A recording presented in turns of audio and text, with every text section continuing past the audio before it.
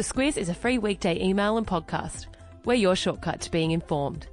Good morning, I'm Claire Kimball. And I'm Kate Watson. It's Monday the 23rd of July. Our Prime Minister is in Tennant Creek to talk child safety. It's the week of the Super Saturday by-elections. Chinese President Xi Jinping is visiting Africa. And the outcome of the dispute over author Colleen McCulloch's estate. This is your Squiz today. Claire, Prime Minister Malcolm Turnbull is in Tennant Creek, which is a small town about 1,000 kilometres south of Darwin. It's the first time the town has had a visit from a PM in 36 years. And of course, he was there to talk child safety. What can we expect out of this visit? By all accounts, looking at the media coverage this morning, it sounds like he's had some pretty productive meetings with locals, and it comes off the back of a meeting that he had with the local mayor, Steve Eddington. He went all the way to Canberra from Tennant Creek to talk to the Prime Minister about what needed to be done to get that community back on track, and that comes off some pretty disturbing news that's come out of that town this year. A 2-year-old girl was raped in February, and since then 15 Indigenous kids have been removed from their families. And yeah, it's a community in crisis. The Prime Minister went to talk to locals about what can be done, with child protection being the main focus, but also around getting that town actually working with jobs and an actual sort of economic heartbeat.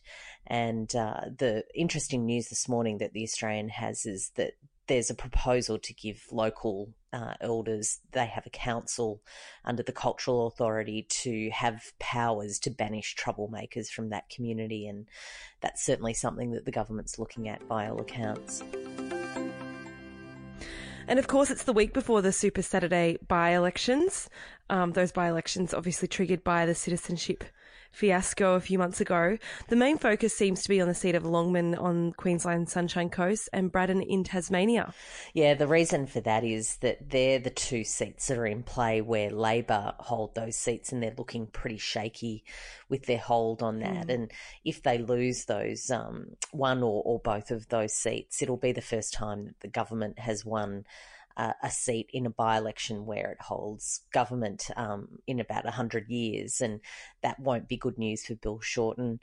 The other interesting race, of course, is in South Australia, in Mayo, with Georgina Downer, who is the daughter of Alexander Downer, the former foreign minister. She's having a go for the Libs, but she's not making much headway against the local independent Rebecca Sharkey, which a lot of people are looking at. And then there's a couple of seats in Perth, but no one's really that much interested in that, even the locals, by all reports.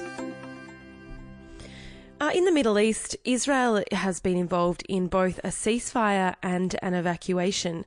What's happening there? So there's been ongoing issues between Israel and Hamas. You might remember a month or so ago, there was the worst violence on the Gaza border for quite some time, and that's continued. And there's a negotiated ceasefire that kicked off late last week. Analysts there say that conflict is heading towards a war that can only really be averted with a big diplomatic breakthrough. So there's lots of eyes on that. Israel, in the meantime, has been involved in an evacuation of 800 of Syria's White Helmets. They're a civilian defence group, and they've been involved in the Syrian conflict to keep local Syrian civilians safe. They've come under some fire with that war closing out, and they've been evacuated over the border to Jordan. So there was a fair bit of attention on that yesterday. And Chinese President Xi Jinping is on a visit to Africa at the moment. China is Africa's largest trading partner, and in the context of the US and other partners being in what's described as a trade war with China, it's certainly a visit of global interest. African nations have really embraced China in terms of the deals that can be done broadly economically, but also militarily. And China already sells more weapons to the African nations than the United States. So the visit comes off the back of Xi's new doctrine of being more assertive in the world, with China looking to expand its influence. It's the first overseas trip that he's taken since that position was confirmed in March. And there's a lot of countries like ours who are already a bit edgy about China's engagement with Pacific Island nations, and no doubt there'll be a lot of people watching what they're doing in Africa as well. Yeah. And meanwhile, Donald Trump has invited Russian President Vladimir Putin to visit Washington. Is it happening? He has indeed. Well, we haven't heard whether Putin has accepted that invitation, but certainly if you want a bit of a laugh this morning, poor Dan Coats, who's the US intelligence director, was actually addressing a forum when the news came through, and he was caught by surprise. And reports this morning say that he's fighting for his job. Can't imagine the White House or Donald Trump would have liked the look of him looking quite confounded that had happened on Friday. Yeah. Interesting video to watch, and it is a bit of a laugh. You're right. Poor guy. Something we shouldn't be laughing about necessarily. I know. Yeah. And since author Colleen McCulloch's death in 2015, there's been an ongoing dispute over her estate, Claire. Rick Robinson, who's her husband, has been awarded the benefit of that estate. And, it was a really sort of soap opera towards the end of who said what about who, and whether he was a good husband, and marital affairs, and whether Colleen McCulloch actually knew about the affair and supported it, and all sorts of nasty things. And there was also the position by a close friend that McCulloch actually wanted the beneficiary of her estate to be the University of Oklahoma, which is sort of out there too for a author who lived on Norfolk Island. But it's heading towards her husband's way, and for an estate, which other people have said as well.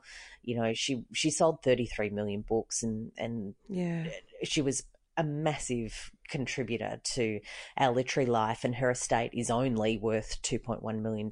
So there's already been a lot of speculation about where a lot of the money has gone. Wow. What's the subject line today? What have we got? The subject line today is "You Know That I'm No Good," and that's an Amy Winehouse song. It's the anniversary of her death today. Oh, right. Yes, of course. She died back in 2011. Over in the email every day this week, and you'll go in the draw to win $100 to spend at Woolworths. Thanks so much for listening. Happy Monday, and we'll chat to you tomorrow.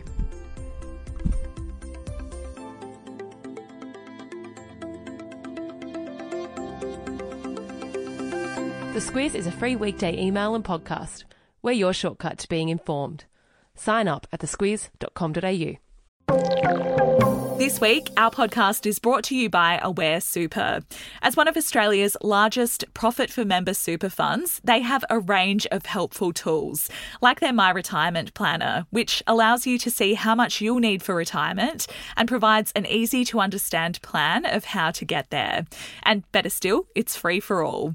Read the PDS and TMD at aware.com.au.